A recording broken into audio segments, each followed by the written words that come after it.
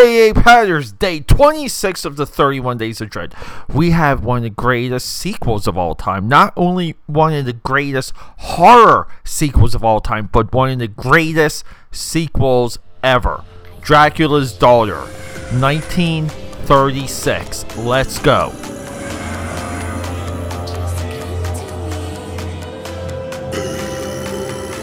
And we're back, my AKA Patters. Welcome to the 31 Days of Dread. This is where, here on the podcast, AKA Pads of Film Buff Podcast, we do one horror movie a day for the entire month of October. And we're in day 26 now. We're winding it down. We have a abrupt theme because I had the Universal Horror on my list when I did my introduction episode 27 episodes ago. 27 drops ago, I did my introduction, and I kind of wanted to highlight at least some of the movies I was thinking about. And I said, look, we're going to make a return to Universal Horror. Last night, I watched Frankenstein Meets Wolfman. And I am completely blown away by the implications of that movie. See, it's been a few years since I watched any Universal Horror, because previously I watched them maybe year 2, maybe year 3 of the 31 Days of Dread. It's at least been 4 years. And this movie, Frankenstein Meets Wolfman, the curiosity's there. Like, what type of movie is this in the 30s? They're really essentially merging franchises here. They're merging properties. We're having a mashup Avengers level movie. And it immediately connects to Wolfman. It immediately connects to Frankenstein. The plot points run from Frankenstein into this. The work of Dr. Frankenstein is pivotal in this story. And the movie ends with everyone getting washed away when basically a water supply, the dame, gets bombed, washes away an entire castle, roll credits. I'm not even exaggerating. So to forward that, and thank you Peacock for having some of these movies available. I think Peacock, them being a Universal, a Universal company, Comcast Universal. I don't know why Peacock doesn't have the entire film library from 1931 all the way down to 1956. This is a cinematic franchise, people. But I really don't understand why they don't have this block of movies displayed, like available a certain way. So the one that really strikes me when it comes to just a level of curiosity and I need more of this is Dracula's Daughter, 1936. 1931 had the Bela Lugosi Dracula. This is a direct sequel. This might be one of the best sequels of all time. The plot is very simple. Van Helsing is on trial for murdering Dracula. Dracula's body disappears. This countess shows up, and she is of Dracula's kin. We have a little bit of a love affair. We have an interest of love. We have this investigation. We have familiar characters disappearing. We have familiar characters turning up hypnotized. Like all of these tropes, right? But these were not tropes back in this day. We're inventing here. All of these things you see in the other horror movies. And Dracula's Daughter it's so interesting because you can kind of read this movie as her being possessed by Dracula's ghost or Dracula himself. Van Helsing, one of the debates in this movie is how can you have a trial for this man if he killed what was already dead. Very meta. Again, sounds like something from today's like one streaming drop or something, but it sounds like it's from one of today's movies. Yeah, and people, what we're seeing here really is the Marvel Cinematic Universe. I know I was very brief and somewhat, I feel like yesterday's episode was very, like, panicked. But it's like even now, I just need more time to think about exactly what these implications are. I love the idea that in this movie, people are still trying to figure out what happened in the events of Dracula. People are still trying to figure out if Dracula is real or not.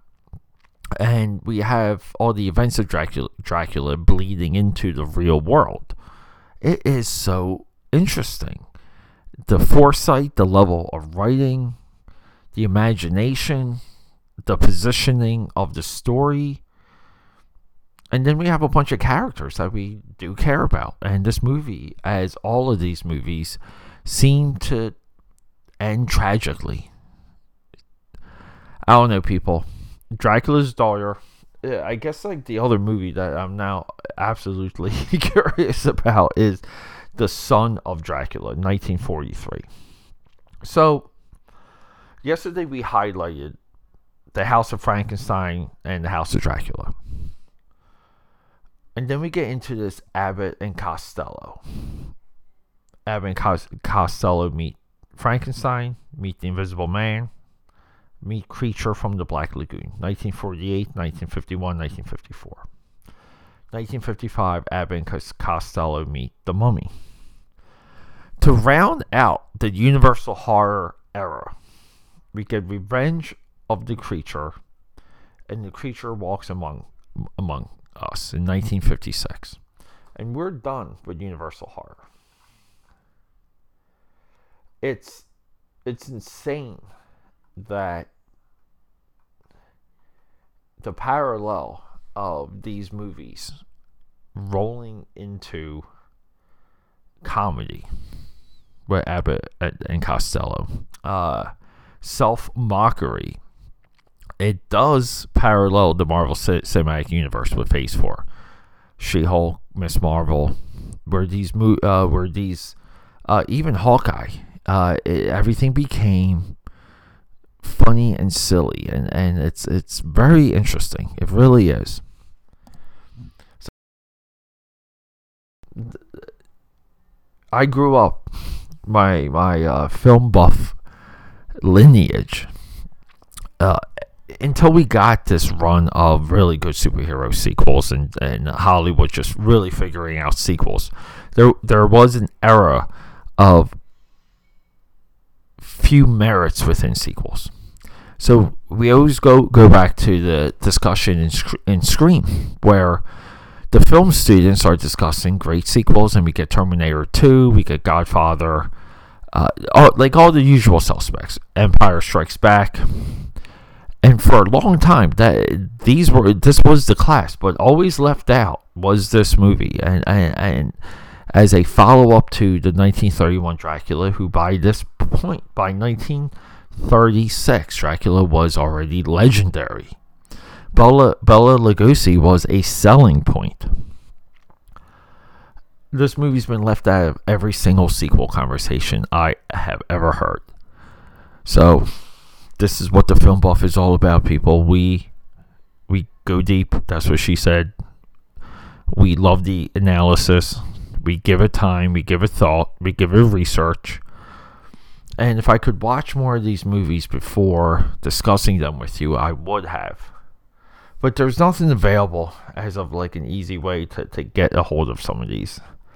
I'm going to do some research as of which ones matter, which one is, because even here on Wikipedia, we have the Universal Monsters, the Classic Collection, the Monster Collection, the Legacy Collection, the Central Collection, Complete Collection.